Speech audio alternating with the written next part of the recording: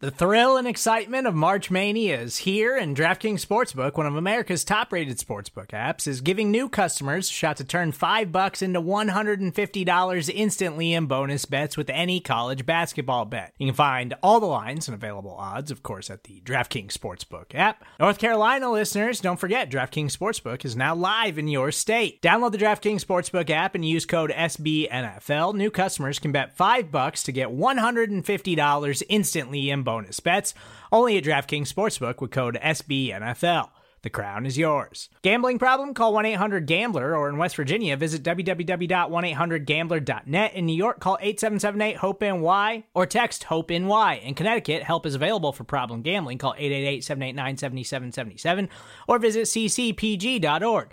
Please play responsibly on behalf of Boot Hill Casino and Resort. 21 plus, age varies by jurisdiction. Void in Ontario. Bonus bets expire 168 hours after issuance. See dkng.com/bball for eligibility, deposit restrictions, terms, and responsible gaming resources.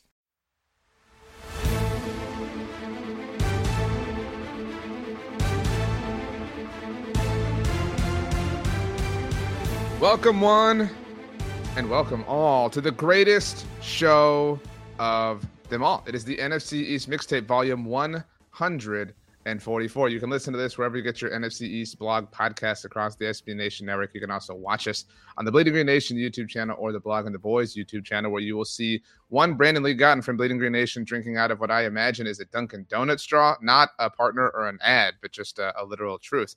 You will see myself drinking a juice from a local juice place. I'm RJ Ochoa from Blog and the Boys. BLG, I'm starting a juice. I wouldn't say cleanse, but I'm starting to maybe get into juice. We'll see how that goes in my life. How you doing? What flavor is that? This is it's called minty grapefruit, and it features I don't know, but I did pick it. It's like how would you describe the color to the audio audience? It's like a tangerine color. It's maybe like that's what it, or like a grapefruit color. It obviously has the name grapefruit in it. She's a big juice person. I'm not. So I'm very excited to see, what this journey has in store for me. How are you feeling? What with this being our last mixtape? That was going to be like a super dramatic thing. I was going to pause, but of 2023. This is never know. This is the week where we're going to get this is the last whatever, of the year. Which is technically and literally true. Feels a little far away to me still. I know it's only 5 days away, whatever, less than a week, but it still feels far to me for some reason.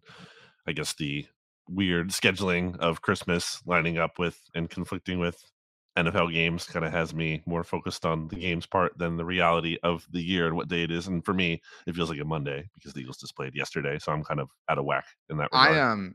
I'm very grateful for football, right? Like football, in our case, puts roofs over our head, right? Football puts food on our table, puts juice, in my hand, puts Dunkin' Donuts in your hand. But I'm good with football on holidays. This is not enjoyable. I love the Thanksgiving thing for me, and I think most Cowboys fans would agree. It's just a kind of part of the holiday. Like you grow up experiencing it, but having 3 games on Christmas was really overwhelming. And to your point, multiple times, and the Cowboys weren't even playing. I was just watching football. It felt like I doubted. I was like, is it Sunday? I legitimately questioned several times. Yep. And to your point, even today for us, which is Tuesday, I find myself in this weird lull of not understanding where we're at this point in time, which kind of feels like when you're a kid and you're on Christmas break and you don't know what day it is. Right. Especially with the Saturday games mixed in there too. So for sure. 3 straight days of games. You're like, wait, today's Sunday? Which day is Sunday? And we got another one in 2 days. That's right. A real barn burner with the Jets and Browns. Wow. Thrilling. How was your Christmas, RJ? Did any good gifts for Roel Jr.? I'm Roel Jr., just to be very clear. Roel Jr. That's where the J comes from. We got him a little barbecue pit, like a little plastic one, and he loved the food in it. Wow. It came with a burger that you kind of stack together and a hot dog and a jalapeno, because you obviously have to cook grow some veggies. But it came with this little tomato slice, and that was his favorite part. Not the burger, not the hot dog, not even the grill itself. just a little tomato. He's A very. good tomato slice on a burger can be really nice. A hot burger, the temperature contrast cools That's it down, true. adds a little, especially if the burger's a bit drier too. You need something to kind of, add some level of moisture in there. That's true. Maybe that's what he was going for. He has a lot. He's into animals. He loves animals and like farm animals. So he got a lot of farm animal toys. So all told, when you've got a kid, that's kind of what Christmas is. I don't even remember what I got. I mean, I got some things and I'm very appreciative for them, but it's mostly like necessities. I ordered myself a new planner for 2024, and that's the thing I'm most excited about. If I'm being A honest. What about planner, not a planter. No, and I've adjusted. I actually used to be a desk calendar person. You know what I'm saying? Like you have the big flat thing. Now I'm flipping to becoming like a planner notebook person. So I'm hoping that is a little bit better from an organizational standpoint. Did you get a planner? What did you get for Christmas? Did you get anything cool besides every access to year. Dunkin' Donuts? Every year, my parents get me. It's kind of like a bit. Like I've had an Eagles calendar, like literally since I was whatever 10. Like just every year, it's just like consistent. It's funny. It's funny because they wrap it too. So it's just like, oh, I wonder what that shape is again each year. But it's good. It's a good bit that we do each year, and it's funny too because whoever makes the calendars isn't necessarily super keyed in to like Right. which players in the Eagles are good necessarily, especially when the team is bad. And like there was one year where like Andre Dillard is on there, and when he's been like Jalen Reagor. Those are first round picks, so that at least makes a little sense. But there's like Jeff Mail was on there one time, who was like basically bottom of the roster receiver who never played. So it's kind of funny to me sometimes. This year is actually pretty good. It's like people who actually are good and play on the team. Like just for example, like Darius Slay is on here, Lane Johnson, Josh Sweat, Jordan Mailata, Hassan Reddick, Jalen Hurts, and so on. AJ Brown, Devontae Smith. It does lead off with Kenny Gainwell in January, so that's a little strange, but I don't think that's strange at all. I think that's pretty representative of who the Eagles are, and at least how they like to play. And you're right. Like I don't know when they make those things. It's generally, I would imagine, sometime in like the spring or summer in order to yeah, like like mass produce July, I them. think. But so like next year will be the year that DeAndre Swift finally gets to be a part of it. You know what It's I'm saying? possible. Yeah. Yeah. I don't know if they'll do that with the 1-year deal or whatever. We'll see. We will see. Okay, are we ready? How was your Christmas spread? What was the best thing you ate? We didn't really do like a big Christmas spread. As I've said before, my mom's birthday is on Christmas, so it's not Happy like birthday, Mrs. I don't G, want and great job with the no one wants calendar. my mom cooking. Don't that's not really fun to do on your birthday. So we kind of just went out to somewhere on Christmas Eve, got a nice little brunch, and then Christmas morning, I had to go to the game. So we just had a small breakfast at home, which was nice. Okay. I had a crab mac and cheese. Or I can't remember if it was, no, it's lobster. It's lobster mac and cheese that I told you I got from Sam's, and it slapped. I knew it would, and it did. That's one of the most satisfying things about food is when you believe something's going to be amazing, and then it actually is. So yeah. What was your favorite thing about Christmas, mixologist? You can let us know what the hashtag That's right. Christmas mix. That's the hashtag that we're going to go with. Final thing, I guess before we start, you told me not to spoil the Survivor finale for you because we're going to wait to watch it till Friday. I think I want to be respectful for anyone who hasn't seen it for whatever reason. It was a holiday weekend, people are busy. So just your non-spoiler thoughts on Survivor season 45. I thought it was a good season. I usually do. I think the winner was justified. I'll say that much. I think it made sense, and it was a good season. I think that's really well said. I think relative to like how I think we all felt going into the finale, it was pretty chalk. Maybe not like from a season long standpoint, but relative to that point. By the way, I have never seen Jeff Probst roast a single Survivor contestant the way he did throughout the finale. That was an interesting choice when he showed a proper but high level of support for a different contestant earlier in the season in a similar sort of situation. So kind of strange.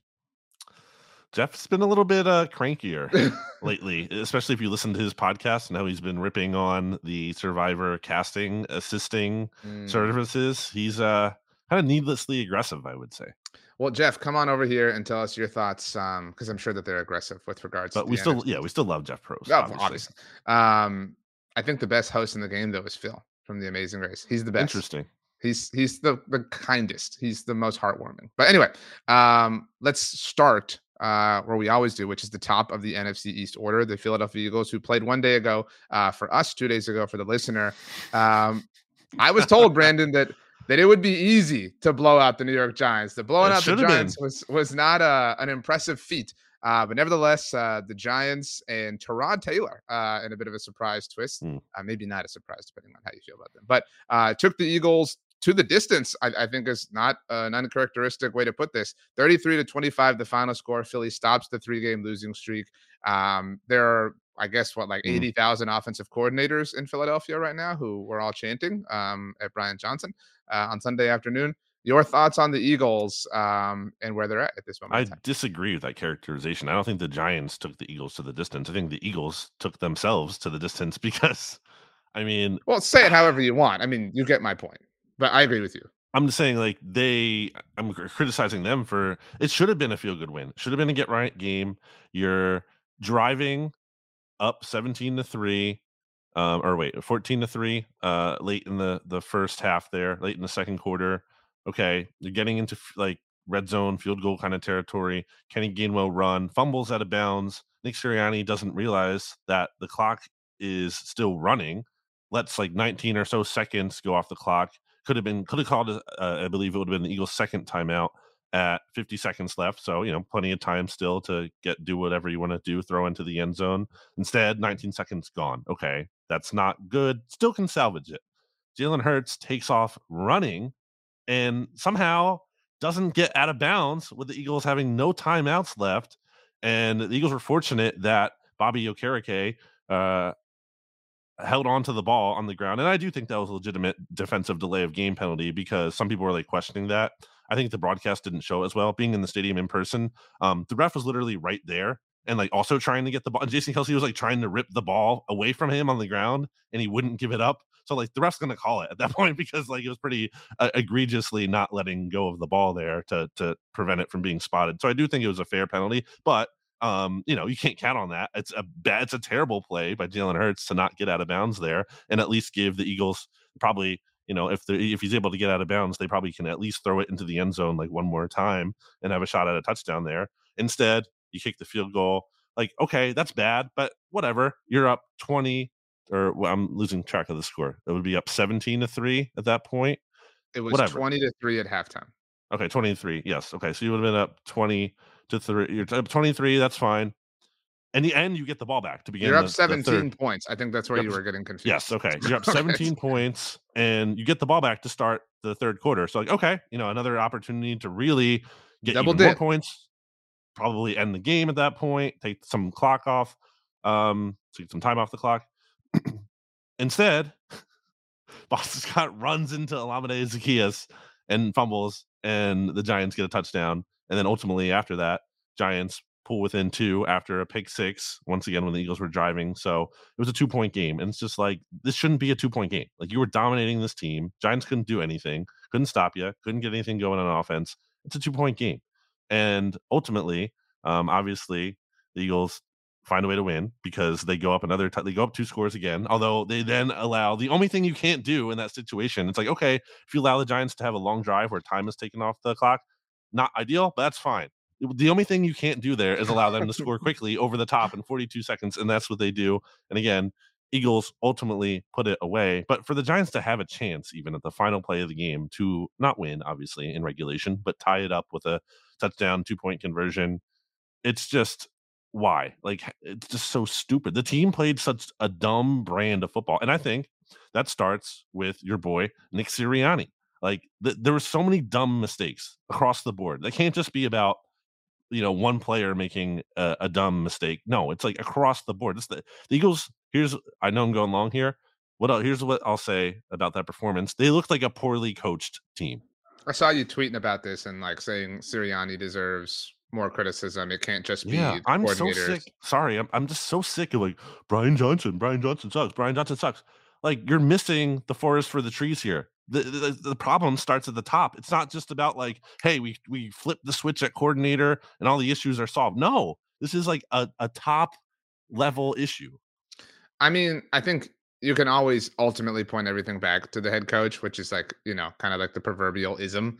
But like, okay, even if the coordinator sucks, right? Like, even if you want to like die on that hill, who hired him? Like, who made that Right. decision? Like, like whose choice was this to go down this road? Exactly. And like whose choice again, even if I saw somebody tweet and I don't remember who it was. It was obvious, how it could be like there's just chaos on your timeline. Like, I feel like Matt Patricia might be the most like stable part of the like Eagles coaching operation right now, which is kind of strange. Like, certainly I don't not. know. I It's mean, hard to tell because he they're playing bad offenses right now. he has the least like muck around him. Like everybody has, and maybe that's just like long-standing problems with Brian Johnson or whatever. But the thing I think is dumb, and this isn't an Eagles fan based thing, but like when people be like, when a good play happens, they're like, yeah, there you go, Brian Johnson. Like, now you're calling, like, it's almost like he's purposefully calling bad things, you know what I mean, and just avoiding the good plays or whatever. I thought that this game was encapsulated very well by Jimmy Kimsky, obviously of BGN Radio fame. He tweeted out right after the game, "The Eagles won a football game, comma," which I read is like kind of a dramatic effect, which is better than losing a football game, comma. Sure. But, and then instead of like any kind of words, it was the like yikes emoji, the like grimace. yeah, they're like, ugh. And I think that's like, I don't know. Like, I think you would agree, especially now, based on everything we've seen in the 3-game losing streak, obviously kind of highlighted this. And you talked about last week how the Eagles were frauds and blah, blah, blah. I think that the grimace emoji was somewhat prevalent among Eagles fans prior to the 3-game losing streak. It was like, hey, a win is a win, a win is a win, a win is a win. I don't see that energy here. I mean, this just feels not even like a moral loss. It just feels like, okay, you won a game, but you're going to get smoked in the playoffs. At least that's my assessment of how Eagles fans feel about this team. I'm not declaring that to be the truth. Let's just take the fans out of it for a second and take us out of it. What we say, as much as we want you to keep listening and everything, doesn't really matter. Look at the players. Look at how they're reacting to it. Look how Devontae Smith after the game is like, we have 11 wins. I'm not happy. And that's not just like a one-off comment. That kind of encapsulates the vibe of the team. The vibes with the team are bad. There was that Jeff McLean podcast / report from last week about how the Eagles are like the most miserable 10-3 team ever at the time when they 10-1. 10-1, yeah, team ever. I mean, still applies to 10-3, but yes, at 10-1, and like that's not just so that's clearly not just if you want to be like, well, the team is actually fine. It's just a lot of criticism. The vibes are harsh, which I kind of felt that way at first. I was willing to give them the benefit of the doubt, but they're not even willing to give themselves the benefit of the doubt. They're clearly not happy. AJ Brown's refusing to talk after the game. Yeah. Hassan Reddick and Nick Sirianni and people are like yelling at each other on the sideline after the game. Like the vibes are clearly off here. And that's another thing on Sirianni. Like part of his job is to foster good vibes. I think he's done that in the past too, but right now that's not happening. And again, this is a top level issue. It's not just about a couple unhappy players. It's not like obviously AJ Brown's an emotional player, but it's not just like it's him that's the only issue. It's Devontae Smith. It's everyone. Like there's a lot of players here who just they don't. There was apparently I just saw this today on Tuesday morning from ESPN's Tim McManus. The Eagles had the dreaded players only meeting last week before the Giants game. So the vibes are just clearly off with this team. There was the Jalen Hurts comment a week ago after the Seahawks loss about, I'm paraphrasing, but like questioning commitment or whatever it was. And then he was asked, correct me if I'm wrong, after this game about the crowd chanting to run the ball. And I know you mentioned last week that he can be a little bit terse sometimes in those moments. Needlessly so, yes. And so he was asked about the chanting and he was like, again, paraphrasing, that was kind of unnecessary. They're supposed to get loud for the defense, not the like that. Right. Again, I'm not trying to like stir the pot or anything, but that feels like a shut the hell up. Yeah, again, grossly exaggerating here, but like be quiet, like let us figure this out. Y'all are just being ridiculous or unfair or whatever the case may be. And it's not like he's wrong in terms of obviously like literally the crowd is not supposed to get loud for the team's offense. You're right, like that's true, but also maybe don't take on the fans. Especially that's a better way to put it. Like it does feel like taking on the fans or taking a stand against like the like crowd fan petition to run the ball, whatever. Although I do agree with those chants can be misguided. I think some of them were happening. It was like 2nd and 20. Really? You want to run the ball on 2nd and 20? Like that's how you're going to get a first down. So like some of that was silly and misplaced, and it wasn't like the issue with the team. And I'm so tired of that as a general criticism. Like I saw that last night. just when the 49ers lost. It was like 49ers, they passed more than they ran the ball. Yeah. That's why they lost. No, that's not why they lost the game. That is a symptom. Is not the cause of them losing. It's so dumb. It's just like there's no football discussion somehow has not evolved past the point of just like run the ball equal win. That's not how it works. I agree that the vibes are pretty off. Everything feels really difficult. I mean, everything feels like it's requiring all amounts of energy, which is obviously an exhausting thing. Mm-hmm. And I don't know how to like summarize it, whether it's, the expectation, whether it's a self-induced expectation. Obviously, I've charged Nick Sirianni with a lot of responsibility for that. And there is something to like, yeah, hold yourself to a high standard, but he has made them into this like pariah of expectation. And if they fall short of it, he has kind of set them up to really take it on from whoever. On the Hurts thing, I again, not trying to be critical in a funny way, but like, man, like he is not a functional quarterback in the NFL right now. He did have the 3rd and 20 play, which that was like huge. that was the best play and the most like quarterback he has played in a very long. I would argue we've talked about this before since the Zacchaeus touchdown against Buffalo. I mean, like, but other than that, I mean, it is the same old thing. It is just bail, buy time, run, get yourself into tush push territory, whatever. Like he is not I'll say he's not a functional passer right now in the NFL. Like I would have zero fear of him as a passer other than just putting the ball within the radius of AJ Brown's massive wingspan. Yeah, the discourse about Hurts after the game has been kind of interesting just to see. Like, I see people like, frustrated with him. I see people being like, actually, a really good game. The interception isn't on him. That's true. Dallas Goedert slips and falls. At the same time, the play right before that, Jalen Hurts almost did throw a pick. And it was because he like threw behind AJ Brown on that play. It's because he made a bad throw that the ball wasn't picked off. If the ball it was a better throw to where like in theory should have been, it would have been picked off. So that's not like a good play by Jalen Hurts. It's just he got fortunate there, and that's kind of in a micro. That's like 2 different plays there. Okay, the first play you got away with not throwing a pick. The second one, a bad thing happened. So like, is it totally undeserved? It's not like he wasn't putting the ball in harm's way at all. So I think you have to acknowledge that.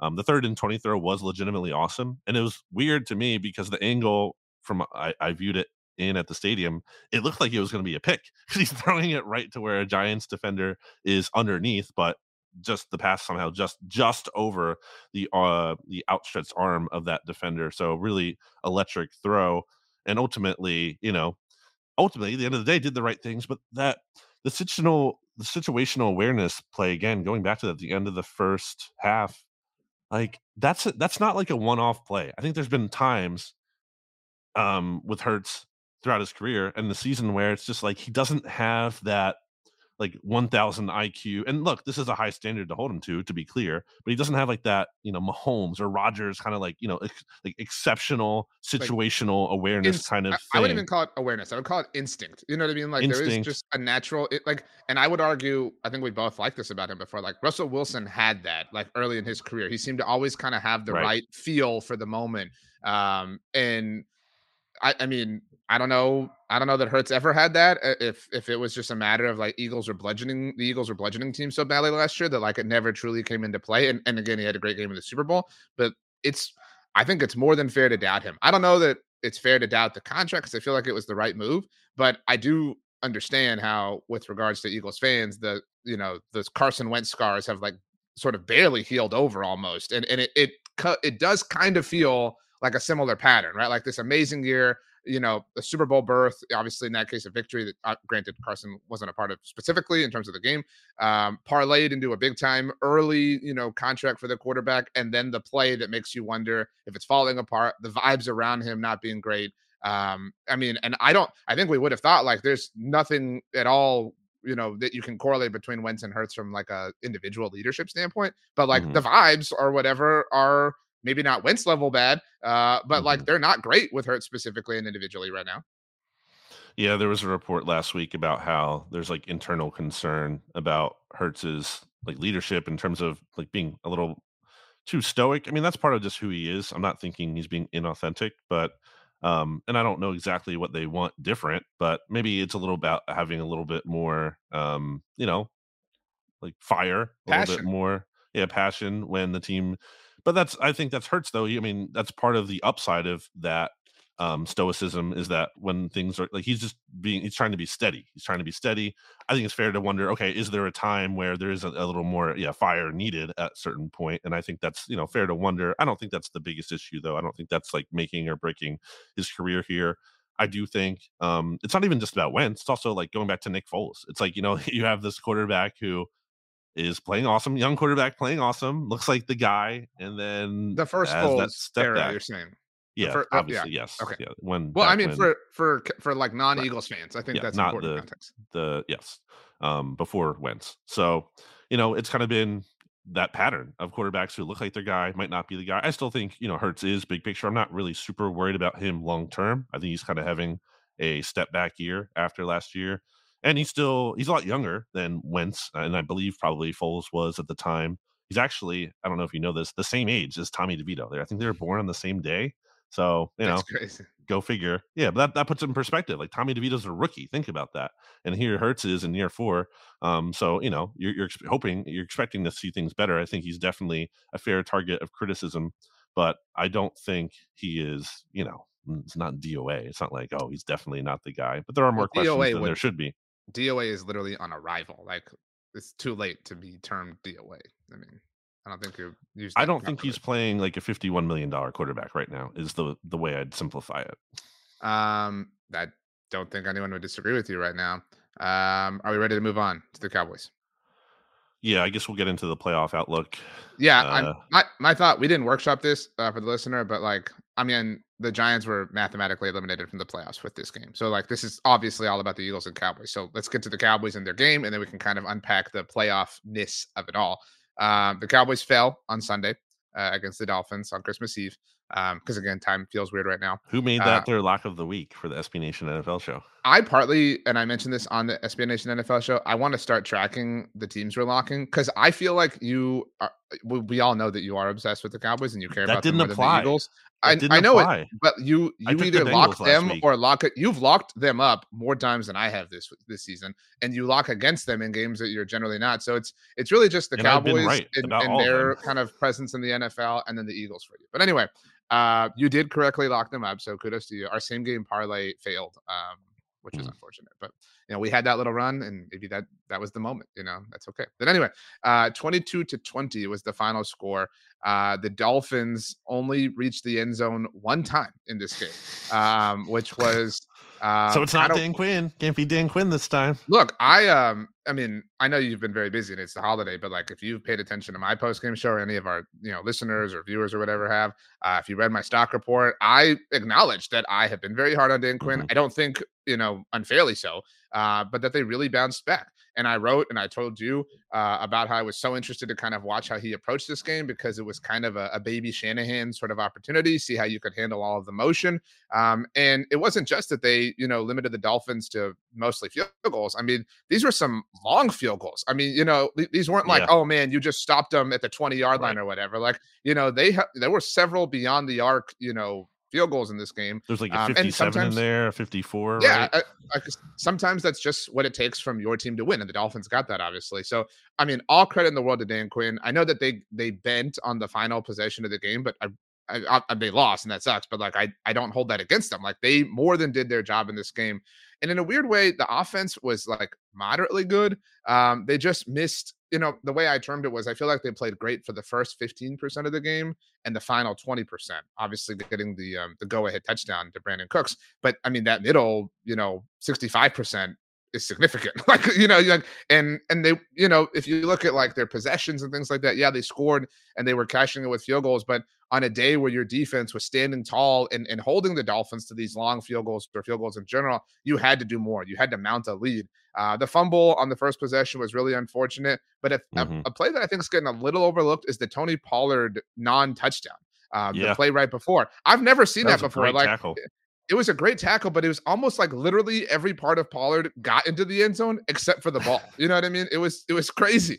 So, I hate to call it a bad break because it was a great tackle, but I mean, that was a weird thing. And then the fumble. And I know it's easy to say if they score that touchdown, then they have enough points to win, or at least, not be in surrender a field goal and lose territory at the end. And maybe that's true. But Vic Fangio is obviously powerful and great defensive mind. I think he called a great game for Miami. And so it wasn't as concerning of a loss as the Bills game was, because it did feel like they lived up to the challenge in some ways. And it was really great to see, the offense obviously come together and thrive on a massive, long, possession to go take the lead at the very end of the game. And I do think this is all an if, obviously, and hypothetical now, but if they had done that and if they had won, given what happened on Monday night, with San Francisco, I think Dak might be, right behind Lamar in the MVP discussion, but it didn't happen and they lost. And so he's not. That's just, you know what I mean? Like, that's the kind of moment people look for, is like that one drive, that signature kind of sequence of events. So yeah, I'm not concerned in like an overall sense, and we'll get to the playoff picture and I'll kind of explain why. I feel like Dak played okay. I had him as a stock down. And I go through this, if you're unaware, in our post-game show, and I got a lot of pushback for this. I got a lot of pushback from like, man, Dak played really well. And I agree that he kept, the team alive and kept a lot of drives alive that otherwise wouldn't have been. But I mean, he's not a $51 million man, at least not yet. Right. You've got to do more. Like, you put up 20 points. That's not good enough. I mean, against that's the what I'm Dolphins? saying. Like, I think it was quote unquote like good enough, like relatively speaking, but like you had to be great. You know what I mean? Like, that's the point you're at in the year, where good enough isn't good enough, if that makes sense. Well, if anyone said the Cowboys are only going to score 20 points and you're going into a game against the Dolphins, people were probably like, it's probably not enough points, because the Dolphins can kind of score a ton. So yeah, I definitely think they fell short in that regard. And on the flip side, if you're like, hey, Dolphins will only get 22 points in this game, I think a lot of Cowboys fans would have signed up for that going into the game, because again, that is the expectation that they're going to score. They're not going to be shut out.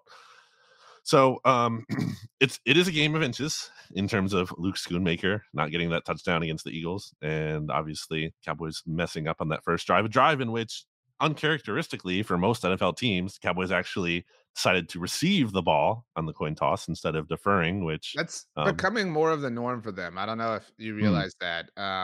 No, there's a thought that they're better playing from ahead. That was kind of That's true. diagnosed by Greg Olson during the Bills game, because if you're like Buffalo was, if you're able to get up on them early, defensively, they're not built for that. They're not built for you to just run down their throats, with the size they have in the middle of the defense. And makes it so demoralizing though when you don't score there. Like, it that's does. The 10-point swing, it's like, okay, you failed to get a touchdown, the Dolphins go down and they get a field goal. Like, 10-point swing to start the game is kind of a huge deal in terms of momentum and feel and all of that. So that wasn't great for them. But yeah, I mean, look, the fact remains that I mean, this is the biggest issue, obviously, not breaking news. I know that, but they can't win on the road, or they're just not this. They can't. Not that they can't win. They're not the same team on the road. Their road wins this year have been over what? The Panthers, the Chargers, and who else? The Giants. The Giants. So like, right. It's like, okay, not very clearly non-playoff teams, all teams that are eliminated right currently in week 16 here. So that's been a huge issue for them, and not only hasn't been an issue for them. Did you say the Chargers? Sorry, the Chargers were. Yeah. Okay, sorry. Not only an issue for them in terms of like right now, like this is going to be the thing in the playoffs, not only having to play on the road, but also successively. I think that's a big thing that I know aforementioned Jimmy Kempski's been talking about. If the Cowboys, assuming they don't win the East here, which they're still alive, we'll see. But if what's in the scenario where they don't, they're going to have to play 6 out of 7 games on the road. That's really tough. Like we talk about all the time about, having to play that 3 straight road games, and that third road game is almost always a loss or like a really tough game. 6 out of 7 on the road is like a really tough thing. I want to get to the road thing when we talk about the playoffs, and I don't have like a point, but I have like a point to raise that I would like to kind of kick back and forth. So if you don't mind, I'd like to put a bookmark on that just for the moment, because I want to wrap up the discussion on this game, and then we can kind of get to that. Mm-hmm. I think the biggest take is like, why are you like CeeDee Lamb went forever in this game without being involved, which is so stupid. Like, what are you doing? Actually, right as we're recording this, friend of Blog on the Boys, Bobby Belt from 105.3 The Fan, tweeted this out, broken down really nicely. Against the Dolphins, drives for the Cowboys with a touch or target for CeeDee Lamb. There were 4 of them. Only 4 drives. Think about that, where CeeDee Lamb touches the ball. That's or is even targeted on a pass. How many drives were there in the game? 9. Yeah, so there were 5. So more than half the time you're not involving him at all. But whatever. So on drives, I mean, the Dolphins do have good quarterbacks. Sure. Drives with a touch or target for CeeDee Lamb. 4 drives, 45 plays, 277 yards, 17 points, 17 of their 20 points. Drives without, obviously 5 of them, 18 plays. Obviously, you're not moving the ball a lot. 66 yards on 5 drives and only 3 points. I mean, like, it's just, you have to be obsessed with getting him the ball. Like, it's clear and obvious that he is such a difference maker. Like, and for the longest time, their only touchdown was a 49-yard touchdown from CD. It wasn't even like a long drive they put together. It was literally one where CD Lamb did half of the work. I mean, I don't need to take away from everybody, but you get my point. Like, he had, and you cannot wait till the second half to get Jake Ferguson involved. Like, that's, those are the little things that I think, teams take away, but you have to find a way to kind of power through and win with, because the run game wasn't there. Dak was under duress. I mean, it can't just be like, oh, they took CD Lamb away, so like we were stuck. Yeah, I mean, teams want the ball to go to anyone else, but like, that's a win. When a defense is seeing the ball go to someone that's not CD Lamb, they're very thankful for that. Okay, let's take a break, and then I want to get to the kind of overall playoff discussion. So, Brandon, throw us to break. Like, throw it like a really hard throw to break. That's a wind up, not a throw. Well, I have to reel the line in to cast it back out. Hey, it's Kaylee Cuoco for Priceline. Ready to go to your happy place for a happy price? Well, why didn't you say so? Just download the Priceline app right now and save up to 60% on hotels. So whether it's Cousin Kevin's Kazoo Concert in Kansas City, go Kevin, or Becky's Bachelorette Bash in Bermuda, you never have to miss a trip ever again. So download the Priceline app today. Your savings are waiting. Go to your happy place for a happy price. Go to your happy price, Priceline. It's only a kick, a jump, a block. It's only a serve. It's only a tackle, a run. It's only for the fans. After all, it's only pressure. You got this. Adidas.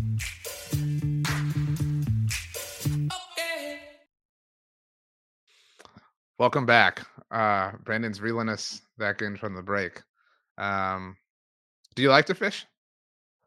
Kind of boring for me. What's your favorite seafood meal? It's a good question. I feel like I have an answer, and I'm trying to make sure it's the right one. I'm not forgetting it. My inclination is to go with. Am I forgetting something? What's in my head first thing is catfish. I do like a good catfish. Catfish po' boy. I mean, that's a fantastic time. That's great. I am a fan of like a lobster taco. You do it the right way. You put the right kind of slaw underneath. Like, that can be really solid. It's kind of hard to mess up shrimp. And shrimp is pretty versatile. You can, put it in pasta. You can put it in tacos. You can eat it by itself. You got coconut shrimp if sweet is more your taste. So yeah. What is your favorite seafood meal, mixologist? Let us know with the hashtag C, but SEA mix. That's what we want to go with. I think you should do NFC mixtape, but it's hashtag NFSEA and then mixtape. Like Seattle, like the team that beat the Seahawks. NFC they beat the Eagles sorry. recently. I messed it up. NFC East mixtape, but you have to spell out this the letter C as SEA. But the E and A need to be like the middle of the Venn diagram for East. Is that what you're saying? Like NFSEAST, NFCeast. Oh, okay. You could do that. Yeah. Any one of those. It's up to you. Anyone. It's fine. Okay. All due respect, except not really, to the New York Giants and Washington Commanders. They've been mathematically eliminated from the playoffs. The Eagles knocked them out, baby. Now. Their season's over. Yeah. By the way, you mentioned locks of the week. My lock of the week was the Commanders, which was looking really bad like early on. But they covered. So it hit.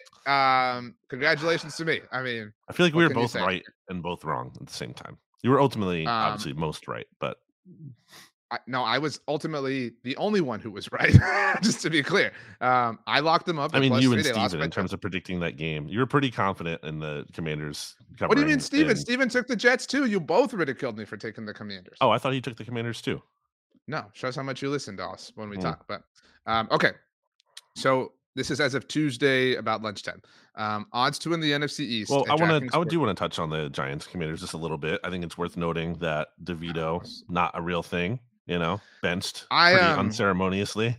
I have a friend who was like a lot of people kind of like, done with the stuff, you know what I mean? Like, Yeah. because it was like becoming a craze and stuff. And my whole take at that time was like, dude, let the 15 minutes ride itself out. Like, you know what I mean? Like, this is clearly not going to be forever. Like, I hope he's able to turn this into whatever he wants, in the future, just individually. Yeah, this was a tough scene. Like on Christmas, you know what I mean? Like the night that they beat the Packers with his like agent and was it his father in the crowd, like that feels like forever ago at this point.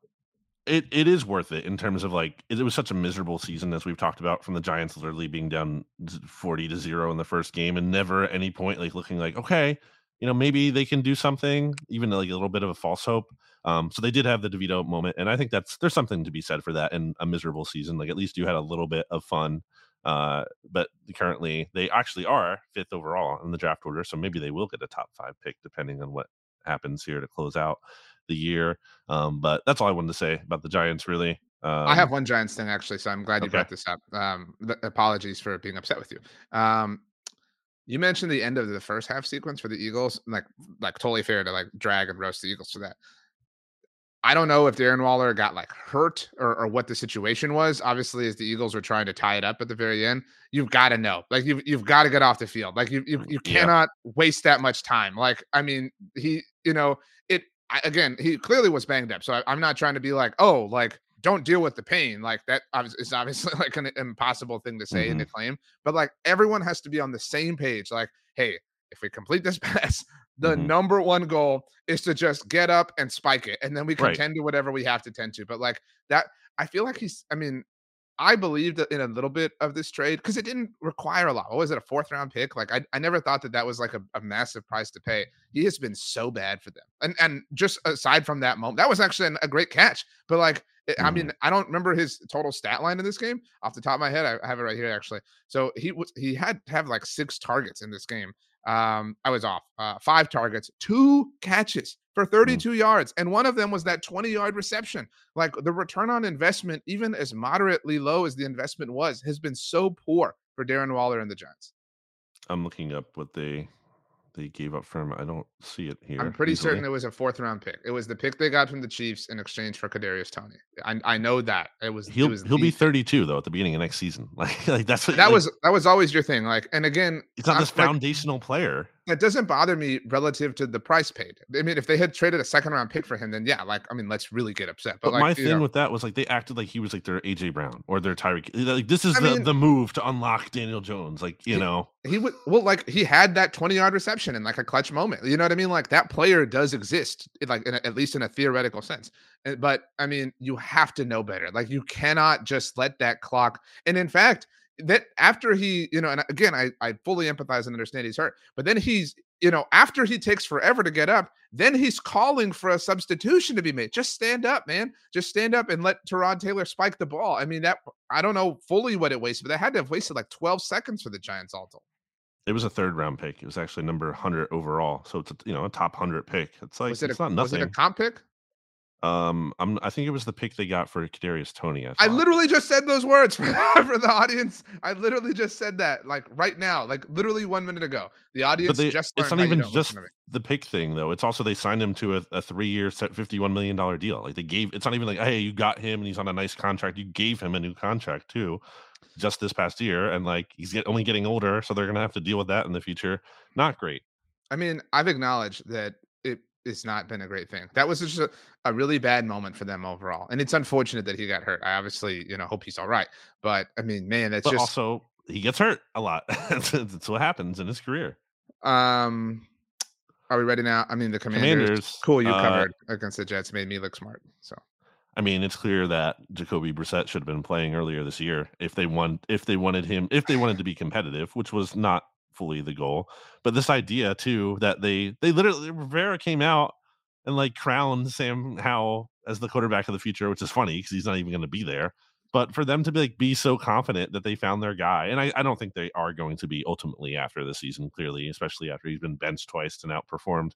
But also Commanders fans are acting like that too. It's like he's the guy. He's not the guy. Well, there was I wouldn't say 5 minutes. It was like 20 minutes where he was leading the league in passing. Although at the time they hadn't had their bye, like most teams at least most like contending. And also they were down a lot, so they had to pass a lot.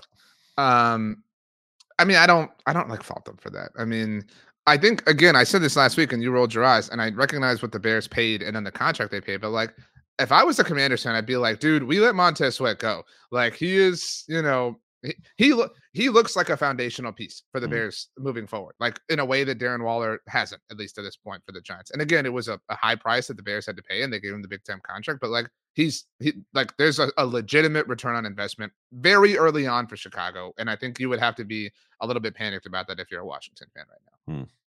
It's the it's the proverbial we could trade Montez Sweat for this pick, and maybe that pick will become a player as good as Montez Sweat. You know what I mean? Like it's the boat, the Family Guy boat thing. Yeah, like it's that. What about did you see the report that Josh Harris potentially going to hire some Philadelphia people to lead the Commanders in their next iteration because he has the Philadelphia connections? Okay. There's a report from CBS about that. So it doesn't impact the teams at all. There's no relation, but you might poach someone from the Eagles front office in part because there's a connection to being in Philadelphia. Oh no. And I hope you'll make it through this, Brandon. I really do. So anyway, not connected whatsoever. Zero impact. The odds currently playoffs to win the NFC East, and these are courtesy of our friends at DraftKings Sportsbook. Philadelphia Eagles -475, Dallas Cowboys +380. You obviously have been in the chaos of the game. Are you well caught up on what the Cowboys need to win the division? Well, let's start with the Eagles because really it's up to them. If the Eagles win out, obviously they win the division. That is the most simple. Or any combination of two. Their magic number, the Eagles' magic number right now is 2. Yes. Yeah. Any Cowboys loss. Simple way to put it. Or Eagles win counts towards that number. So the Eagles could theoretically be NFC East champions as soon as Sunday evening if Dallas loses on Saturday night to Detroit, and then Philadelphia beats Arizona on Sunday. So what I think is interesting, well, let's get through the division first, please. So the Cowboys' magic number is 3. Obviously they have to any Eagles loss but against the Cardinals on Sunday or against the Giants next week, and they have to win out. Now we are past the point where the strength of victory tiebreaker could come into play. That is no longer a thing. What the reason for Dallas winning the division would be if assuming they won out. If Philly lost to Arizona, it would come down to record within the conference. And obviously if Philly lost to the Giants, it would be the immediate tiebreaker, which is record or the second tiebreaker, which is divisional record. Just so we're understood of the kind of particulars of it all. So the Eagles are what against the Cardinals? What's the opening line? I haven't seen it on DraftKings. I've been seeing different numbers floating around. I think it's around like 8.5, 9.5, 10.5. I've seen all of those from different places. I'm going to check it while you're talking right now. They still do not have it DraftKings at this moment in time. But no, they do. I'm sorry. It's 11. It's 11. Wow. It's up to Eagles -11. Well, they were 14-point favorites against it. I'm not happy. I would have obviously loved if the Eagles had already lost this game. But if Jonathan Gannon is the person to deliver the kill shot, it would be fitting. It would be so funny. And to your point, obviously, with like all the defensive like woes and whatnot. So that would be really, really, really, really, really funny. So obviously rooting for that. What I kind of wanted to get to was your concerns and everyone's concerns about the Cowboys on the road are completely fair, right? Like, and by the way, the Cowboys have and the Eagles too, I believe, clinched the 5 seed at worst. I think Philly obviously numerically has more wins than the Rams or Seahawks can achieve. Dallas has the tiebreaker over both of them because the Cowboys beat them both. So Eagles also beat the Rams. Yeah. Well, but the Seahawks in a 3-team tiebreaker, like if Philly had whatever, like hypothetically been tied with the Rams and Seahawks, it's conference record. So I don't know if because they didn't beat the Seahawks, obviously. So, but anyway, it's either the 2 seed or 5 seed for Dallas. I know it's still possible that Philly could be the 1 seed or the 3 seed. Because what a dumb thing. And also, if the Eagles had just held on against the Seahawks, and I know it doesn't work like this, because they could have lost some of those other close games, but I'm just saying they had control of that game. If they had beaten the Seahawks, they would be in control right now of the 1 seed. That's so stupid. They would be a Giants win and a Cardinals win away right now. Flip that order. Cardinals win and then Giants win away from clinching the 1 seed and playing terrible football. Because the Niners lost on Monday. Just to be clear, like they needed that and it literally just happened. But it's still possible because like you said, it's possible that if the 49ers, who are now banged up, lose to either the Commanders, which unlikely, or the Rams, which that's quite possible with the Rams, potentially having playoff implication to play for, that they could be the one seed. There's a 14% chance, according to New York Times. That's crazy. So for the record, if Cowboys fans don't know this, this is part of what makes Saturday's game so interesting. Is the Lions are But in yes, they would also need a Lions loss. as the NFC North winners. Now the Lions are in control of the 2 seed. If Detroit wins out, then the 2 seed is theirs. Even if the Eagles win out, that's how Philadelphia would be the 3 seed. So if Dallas beats Detroit on Sunday, and we had been kind of forecasting this for a while, it helps Philadelphia out from the perspective of having the opportunity to control their destiny towards the 2 seed. Although if Dallas were to beat Detroit on Saturday and then Philadelphia were to lose, say on Sunday, then that would put Dallas in position for the 2 seed, at least to control their destiny for the 2 seed. So obviously lots of things potentially at play. Before I go any further, what are you rooting for on Saturday? I mean, I think you're rooting for the right thing. To me, is the optimal scenario in terms of like getting the highest seed as you possibly can, because that's ultimately like the biggest goal. To me, it's a win-win. I think like either outcome, I'm not going to be mad about, to be honest. But yeah, go Cowboys on this week for sure. Beat the Lions. Go ahead, help out the Eagles. We'd love to see it. I would almost be rooting for an Eagles win if the Cowboys lost, because as it stands right now, if they were to both win, Dallas has to, because they're going to play at the same time next week, and it's going to be exactly like last year was, where they were not able to manufacture their own bye. Now, Philadelphia obviously might not have the bye either, but I would be rooting for an Eagles win on Sunday if Dallas lost on Saturday, because that would lock them in, and it would give them, it would almost force them to rest players, or at least not play Tyron Smith next week or whatever, things like that. But I wanted to get back to the road thing. So we acknowledge and we agree that like the road thing is at the very least a thing. Like even if you find it to be annoying or silly or just a narrative, like it's factual, it's fair. Like you can't hide from it at this point. Like you're not playing as well on the road. That is objectively true. So despite that being the case, and despite Dallas being their overwhelming like or likelihood for playoff seeding is as the 5 seed, ESPN's projection that they released on Tuesday has Dallas with an 81% chance at finishing as the 5 seed and only an 18% chance at finishing as the 2 seed. And DraftKings, they don't do anything like that, but still, they have Dallas as the 3rd favorite to win the NFC, right behind Philly. So San Francisco's plus 100, Philly's plus 380, Dallas is plus 450. So right there behind the Eagles. And so my thought, or my question, again, I don't have like a point, I'm really just wanting to talk about this, is we all, like the football world, agrees that the Cowboys clearly have troubles on the road, yet they are more than likely going to have to play literally every game on the road in the playoffs. And despite this, perceived potential truth, all odds makers and ESPN's Football Power Index believe them to be a team worthy of, reaching the NFC Championship game, and therefore winning games on the road, which happens to be the thing that plagues them the most. Again, and I'm going to write about this at Blog on the Boys if anybody wants to go check that out, any Cowboys fans. ESPN's prediction on all this has the Cowboys with the 2nd best chances in the NFC of reaching the Super Bowl. They've got San Francisco with a 52% chance, Dallas at 18, and Philadelphia at 16. Detroit all the way down at 8. So nobody believes in them. So, but like, I'm really just asking, because I find your opinion to be, insightful. How can these things can't coexist? You get what I'm saying? Like that Dallas would be perceived to be this great team in the playoffs that could win multiple road playoff games when they can't win a game on the road in the regular season to save their life. Well, I think it speaks to kind of the weakness of the field. I mean, no one's going to give the Lions, they just haven't won a playoff game since 91. So no one's just assuming they can go into the playoffs against the Cowboys and go on a run. I don't know if you do that. I didn't, but there you go. The 49ers obviously are a little bit less intimidating after. I still think, they're clearly the best team in the NFC. I don't think anyone can argue that.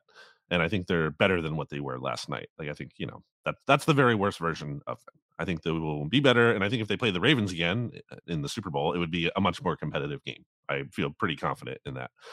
But so I think part of that's just about the field.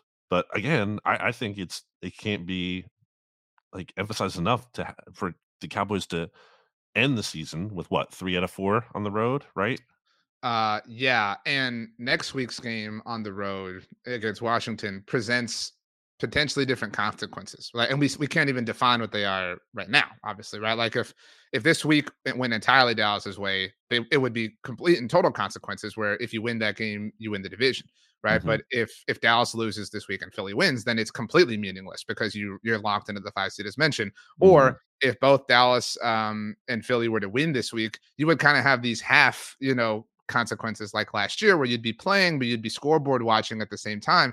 So like this Miami game, and I talked about this as well, was like their last opportunity to prove in a game of full consequence. And again, even then, they were already in the playoffs. You know what I mean? It wasn't like do or die, but it was still the last kind of simulation, if you will, of road conditions and consequences. And they failed. They failed 2 weeks in a row with everyone saying that they couldn't do this. And again, Mhm. still, in spite of that, there's all these people who think that they can do it with all of the consequences on the line. It's weird. Yeah, I'm gonna keep betting against them on the road until they prove otherwise. I mean, even that first matchup against the Bucks, like I'm not saying the Bucks. I mean, I feel very confidently it would be more of a game than it was last year when that Bucks team was clearly just like the Bucks didn't win the division last year as much as they kind of just they didn't. Survived. They Yeah, survived. they the lost NFC it less than everyone. They were literally below 500. They were a terrible team. They just weren't as bad as every other bad team in the NFC South. This Bucks team right now, especially if they win this week, they have the Saints. That pretty. I don't know if that officially. I think that might. If not, like they can essentially wrap up the division this week by beating the Saints and really kind of just putting their stamp on it. I don't think they're a juggernaut, to be clear, but like they could win a game. I think that's their ceiling. I think you could reasonably say their ceiling is one playoff win, especially at home. So yeah, I just don't really love the Cowboys having to go on a bunch of tough spots on the road there and continue to just grind out win after win. I don't think there's any benefit of the doubt that should be given to them, especially ultimately. And if they beat the Bucks, let's say, I mean, who are they playing at that point? They're probably playing the 49ers. Decent chance. So that's what I wanted to get to right now. At current moment, after week 16, if the playoffs began, the Eagles would host the Seahawks, the Lions would host the Rams, the Matthew Stafford game that everybody wants to see, and the Cowboys would visit the Bucks. I think the favorites would be Philly, Detroit, and Dallas, right? Mhm. Obviously. And I think it'd probably go chalk. Although I'm I've said this before, like I think the Rams are very dangerous. Like I do not want to see Dallas be the 2 seed and host the 7 seed Rams. That is my worst possible nightmare. So They definitely have the best quarterback of any any 7 seed they're team. the 6 seed presently though. Oh, okay. So and Well, if that's they're the 7 seed, they have the best quarterback of any 7 seed ever, I'm pretty sure, in terms of like how they're performing right now. but what's significant about them being the 6 seed is if Philly doesn't win or doesn't take the 2 seed, right? Because then it's Philly who would host them as the 3 seed. Mhm. I don't like I wouldn't bet on the Rams against Detroit or Philly, but it would definitely be the like quote unquote upset that I would be shocked the least by. So, And that's what Dallas needs. Because everyone's right. afraid of San Francisco. Dallas needs one of the lower wild cards to find a way and send them, being the Cowboys, to Philly or Detroit in the division round of the playoffs.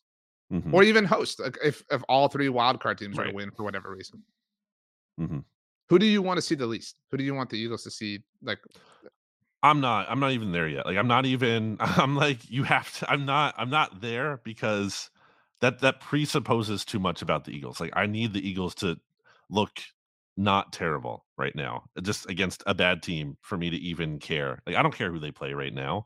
It's not about opponent. It's just about getting to this actually get a good seed, actually play some good brand of football, and then I'll care. But right now I honestly don't care. The I Eagles mean, can beat any team in the NFL except maybe the 49ers, maybe the Ravens. They can also lose to any team in the NFL. That's where I feel about them right now. I think we've like gotten past. We're like through the wall. We're no longer like bickering and arguing anymore, which I know are some people's like. That's such a hit or miss thing as far as the mixologists. A lot of people really dig when we're just like at each other's throats, and a lot of people are like quit being children. You know what I mean? So, Hmm. whatever. Divisive. Because right, it does feel like that juice is doing a tickle on my throat. It does feel like the Cowboys and Eagles are kind of fighting for second place right now. Like who gets to be the like team that goes to Santa Clara for the championship game just to lose, 37-13. No one. It feels like I was going to come on earlier in the show and say like, who wants to win the NFC East? No one apparently wants to win it. It's kind of just again who's losing it less right now in terms of how things are going to end the season. Yeah, I do agree that it's still the 49ers, very much the 49ers. Even if the 49ers fall out of control of the 1 seed. I still think it's their conference to lose. And that's where, to your point about like going to San Francisco, in a weird way, I think, and one of our writers, Danny Phantom, made this argument prior to the Eagles-Niners game. He was like, we should consider rooting for Philadelphia to win this game because it probably sets up better for Dallas to go to Philly in a divisional round matchup than San Francisco. Like, Yeah, that you makes know, sense. and so right. And so like if Dallas were to lose on Saturday night, I would definitely be rooting for Philly to take the 1 seed because as the 5 seed, it seems likely that Dallas is going to head there. But again, it's a weird twist of turns because you think everything's going to go chalk, and I don't remember the line obviously. And it bums me out that the 2022 Vikings are still catching strays from people. Like people are like, oh, the Eagles suck. They're just like last year's Vikings. Like let the Vikings be, man. Like it was a year ago at this point in time. But if the Vikings had held on to win that game, Dallas would have gone to Philadelphia in the divisional round. And look, obviously last year's Eagles were a monster, but I felt much better about their chances. And some of that's just like division rivalry. And obviously they'd beaten them without Hurts, granted, a month prior. But I mean, if the Giants wrecked that because the Giants managed to pull that game off, they sent Dallas to San Francisco in the divisional round. And so like, we could sit here, we could be like, oh, well, I think the favorites would win, but like all it takes is the Rams or Seahawks to pull this thing off and throw the NFC playoff picture into total and complete chaos. Yeah. I agree. Yeah. Do you have a playoff picture take? Because I feel like I've offered a few. Bigger take, larger take, any size take. Any quality. I think the Lions are being a little bit discounted more than they should be, and I get it again because I said they don't deserve the benefit of the doubt after being a franchise that hasn't won since '91. I know that's not like the failures of all the other teams don't necessarily belong on this iteration of the team, but it's just hard to merely assume that it's going to happen when you don't see it happen for so long. But I think they're kind of rounding into form a little bit, and they've been flawed. Like, look, the Vikings had a chance at the end of that game. But I do think they have, if we're talking about vibes, I think they definitely have vibes working for them. And if it's, a matter of like, I brought this up on last show, like, is it your year? That doesn't mean you win the championship just because it's your year. Like, does this have the feel of it? And they do have that kind of feel. So I think the Lions might be being a little bit discounted. I think a lot of people are going to pick against them in that first playoff game. And I get it again. But I think they might be more threatening than people think. More people will definitely pick against them if the Rams are their draw, because people will fall for. They'll be like, I think Matthew Stafford, whatever. They'll just kind of fall for it. But do you know the Cowboys line against Detroit on Saturday? Yeah, because I looked at it. It was when I saw it. I think it was -4.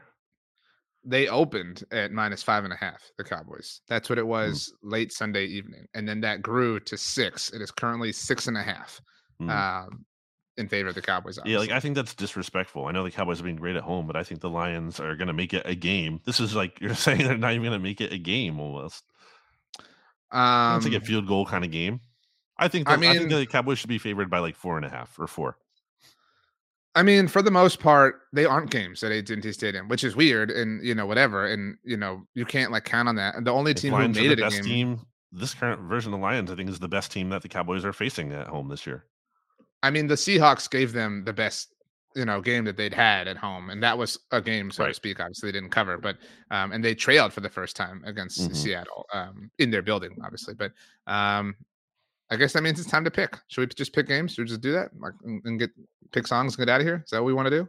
Yeah. Is that the move? We should go in order, right? Because that very much matters. Like chronological order, that very much is relevant this week when the Cowboys are playing on Saturday. It matters because it's sacred. Like the order that we do is sacred around here. But to your point, it just so happens to matter consequentially with regards to the divisional race. Okay, Cowboys, as we just noted, 6.5-point favorites against Detroit on Saturday night with Jimmy Johnson going into the Ring of Honor at long last. I'll take the Cowboys. I think the Lions cover, but I think the Cowboys win because I'm going to give them the benefit of the doubt at home. I know I said it's kind of contradicts what I just said in terms of I think the Lions are going to be not as feared as they should be. I think people are going to view them as the 4th best team at best in the playoffs when I think they might be a little bit better than that. Certainly with the Eagles slipping. And the Cowboys also not looking their best right now. But I do think the Cowboys win, Lions cover. So there you go. What about you? Not that this is what matters, but this is Dak's last chance to remotely put himself in the MVP running. Like there's a world where like he goes off on Saturday night and they have this big impressive win, and then Philly loses on Sunday, which opens the door of control for the division, and Baltimore looks bad against I Miami. was gonna say, like everyone's ready to give Lamar the MVP. It's like you've been saying. What do you mean, everyone? That's the song you've been singing. After last night, I'm saying like everyone's just call it now. It's not time to call it because then what happens if he loses to Tua and he doesn't play well and Tua plays great? Like, is that? And then who's the MVP? That's what I'm not like saying this would guarantee it to your point, but like again, if that hypothetical unfolded and that this game is in prime time on a Saturday night, you know what I mean? Like with all the like Jimmy Johnson stuff and whatever, like it's his last chance to make a legitimate push. That's maybe the best way to put it. Is this like the weakest MVP? I mean, obviously, I don't know ever in terms of way back, but it feels like in a long time. Like, who is the MVP? I don't think it's. I mean, I think it's Lamar right now. But I mean, again, assuming in the scenario where the Dolphins do win and he doesn't look great, then who is it? I don't know. I mean, for what it's worth, DraftKings has Christian McCaffrey. It's Myles Garrett. Christian McCaffrey is second in odds. So like that's, I believe, the highest a non-quarterback has been yet, which is reflective of what you just said. Myles Garrett. Give it to Myles Garrett. Myles Garrett is second in Defensive Player of the Year. Behind Michael They should give him MVP. I mean, I think if there's a season to give it to a defensive player, I mean, he's been incredible. Or to just a non-quarterback. Again, and like that Browns team, there's no way they should be. I mean, people are like joking, saying give it to Flacco. Obviously, it's not going to happen. And he's been fine, but I'll pick the Cowboys, and I suppose I'll lay the points. Wow. I mean, well, and that would be really frustrating. Like if it pulled, you know what I mean? It'd be like, y'all, and it would feed the like fear of not being able to play a home game. You know what I mean? In the playoffs. So, of course, that's what they're going to do to us. So the Eagles then are in control of the 2 seed at this point. At that point. The Commanders, because we have to pick this, and they do play a role here. They are 13.5-point home underdogs to the San Francisco 49ers. The Chase Young revenge game. If the Commanders play Jacoby Brissett, I think the Commanders cover. I do. The 49ers are banged up coming off of that Ravens game. And I also think the egos bruised a little bit there. Short week travel for San Francisco across the country. We saw how the 49ers kind of went through that rough stretch earlier this year. That those losses seemed to kind of like weigh on them. They were stacking. It wasn't like, okay, that was a one-off week, we can put it behind us. That didn't happen until they had their bye and they came back against Jacksonville. Like they had that chance to reset. I think it's possible that egos bruised a little bit. Again, I haven't seen the quarterback situation, but with Jacoby Brissett looking competent, I think the Commanders can cover in this game, but lose. I'm with you. I think so. But I could also. I don't feel very. I'm gonna make that my pick, like cover but lose. But I don't feel confident. I could totally see like if the Niners starting. I reserve the right to flip my pick to 49ers. Well, everyone should listen to us on the SB Nation NFL show on Friday, where we will make our official picks. The Giants are hosting the Rams and are 6-point underdogs while doing so. Not as seismic of an effect on the NFC playoff picture that they can, have. But they like. Whether they win or lose this game could or would impact whether Dallas or Philly sees the Rams in the wild card round or how they set the Rams up to potentially upset the Niners. I mean, again, everything is unknown at this point, but you get my point. How many points? What's the line? 6. 6. And the Rams are at home? The Rams are on the road, coming off of the Thursday Night Football win mini-bye last week against the Saints. Okay, so I think the Eagles kind of need the Rams to not win this game. That would be or not clinch, because then that gives the Rams motivation to play. I think if the Rams win this game and the Seahawks lose this week, then the Rams would clinch a playoff spot, thus and also have the tiebreaker over the Seahawks. So I guess would clinch maybe the 6th seed potentially. Yeah, I think that's right. The Seahawks, for what it's worth, are playing the Steelers at home. They're 3.5-point favorites. The Seahawks are. Interesting. So in any case, the that scenario would mean the Rams don't have anything to play for in week 18 against the Niners, who the Eagles need to, see the 49ers either lose this week to the Commanders, or both would be great, sure, but at least one of those two games. So but the Giants are terrible. They're a terrible team.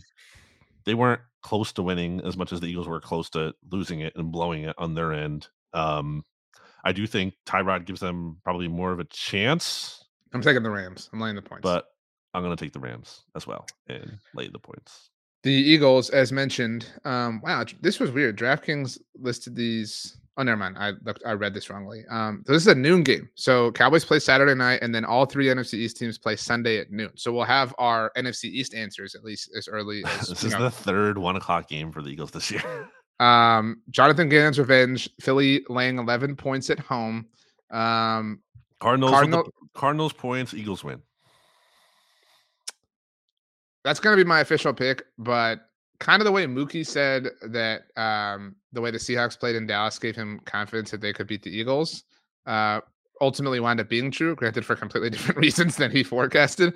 The way that the Eagles almost threw away the game against the Giants, I wouldn't say like my confidence on this is 51% or higher, but it definitely rose that the Eagles will drop one of these last two games. You know what I'm saying? Like it might have been like at a 30%, before Sunday, and now it might be like at a 40%. It's still, the less likely or least likely thing, but I definitely feel better about that, even with one fewer opportunity, if that makes sense. Cardinals have the 32nd DVOA defense, so if the Eagles offense can't really cook this team, that would be pretty not good. I believe Cardinals are also pretty banged up, right? Yeah, I think right. I think while we've been talking, I think they just placed an offensive lineman on injured reserve. I can't. Yeah. So I think that I can't give again. I always like to talk about benefit of the doubt. The Eagles deserve none the way they're playing right now, but the Cardinals also deserve it less. So that's why I'm taking same thing I said with the Giants last week. I'll take the points because there's no reason to believe in the Eagles covering, but I think they will win simply because their opponent is just truly a lot worse. So I'm looking one last thing up here. Because I'm curious to see like what the Cardinals like, how, if they've been kind of peaking or fading. So I feel like there's a scenario where like the Eagles go to the Super Bowl and win the Super Bowl as like the least accomplished Super Bowl winning team ever. Like they just keep doing this every week. It's like every week they play a terrible game and then they somehow win and no one feels good about it. And it would just be very fun. And I don't think this is actually the most likely thing, obviously, with how they're playing. I think the most likely thing is they lose in the playoffs.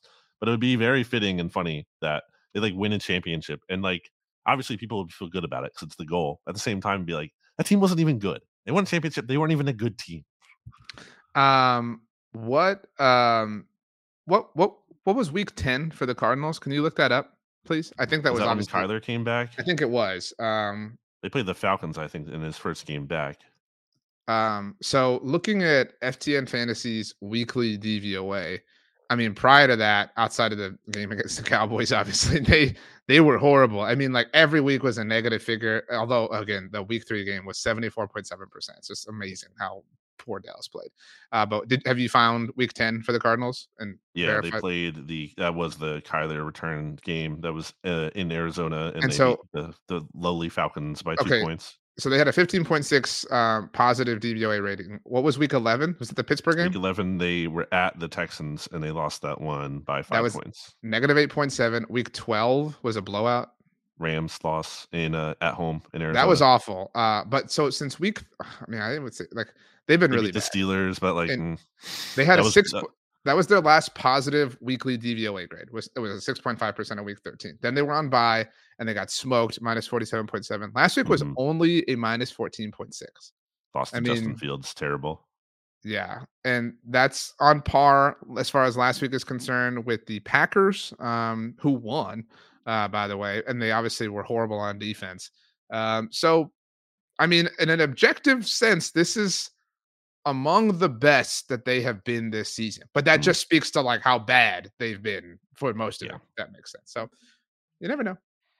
Let's do songs. Rachel, I'm pulling up our message with her. She said her exact words were, "I'll wrap up holiday season with Soul Holidays by Sounds of Blackness." Boom. Yes, I mean, I don't know if I want to put a Christmas song. I mean, I know that Christmas is past, but like, Well, technically Christmas Day has, but some would say the Christmas season continues until, I forget, I don't know, depending on what religion or whatever you want to go by. What's your song? No, what's your song? No, I want to hear your song. What's your song? Okay. I'm going with my most played song this year on Apple Music. I don't, you and I are both Apple Music people. We don't use Spotify. So not my Spotify Wrapped, but the Apple Music equivalent of that was by The Smashing Pumpkins. It is Tonight Tonight. It's a really good song, and I really think it was thematic to me for the year 2023.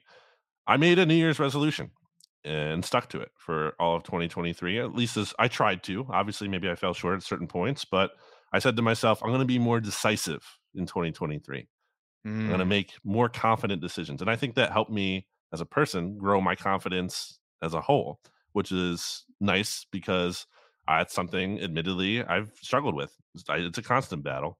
It's not something that I feel like comes as naturally to me as other people, which isn't always good, too, especially in my line of work, because, I have to come on here, got to deliver confident takes. Can't be Mr. Fancy Fencerton. That's not fun. No one cares about that. Anyone can say, oh, there's this and then there's that.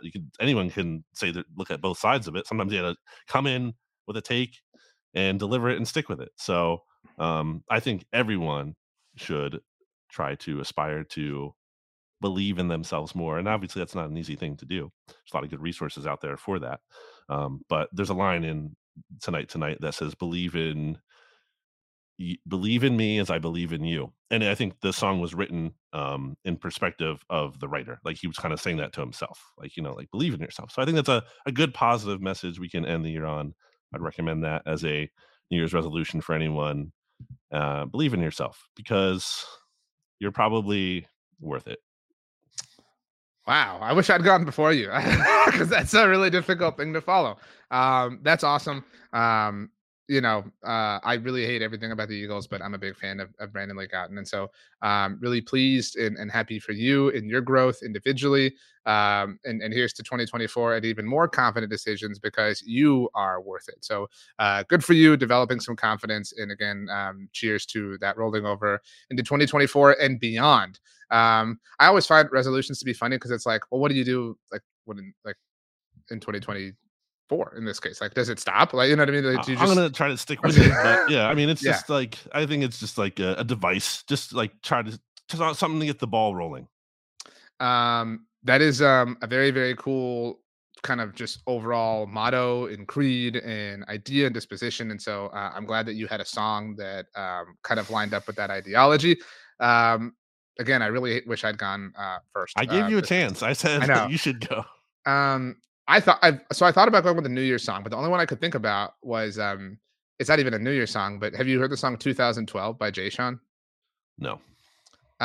So he's kind of like singing it from the perspective of remember when everyone thought the world was going to end? I was going to say what December was it? December 22nd or 23rd? I think it was 20. Oh, it wasn't the 25th, but 21st maybe. Yeah, so like whatever that was, like was it the Mayan calendar?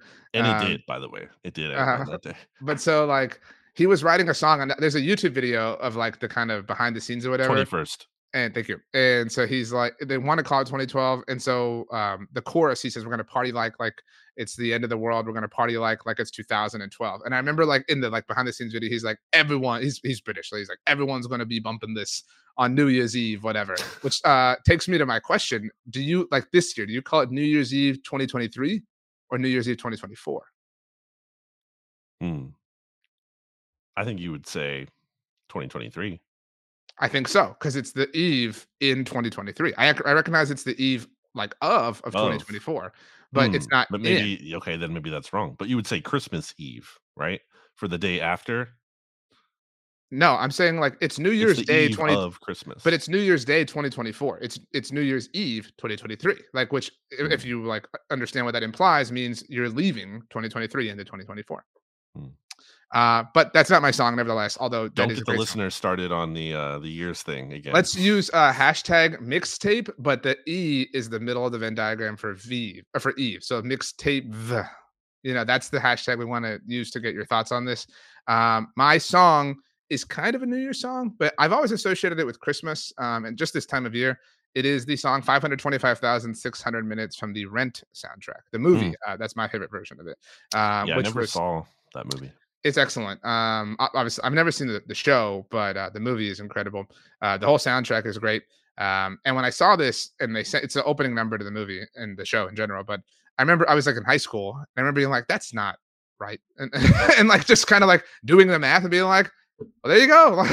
That really is like a year. So it's a great song, kind of about the perspective of what a year offers and how it can change.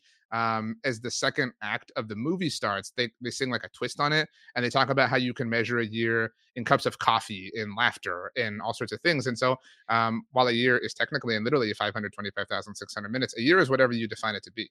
And so, I hope whatever our listeners define this one to be, whether they spent 525,600 minutes with us or not, which would be impossible because we didn't record for the entire year. But I hope that they were able to measure it in whatever makes them happy or whatever brings them peace, love, and joy. The next time we'll be talking together, it will be 2024. So how about that? Then Brandon, count us down. 10, 9, 8, 7, 6, 5, 4, 3, 2, 1. Happy New Year. Sync this up to Happy New Year.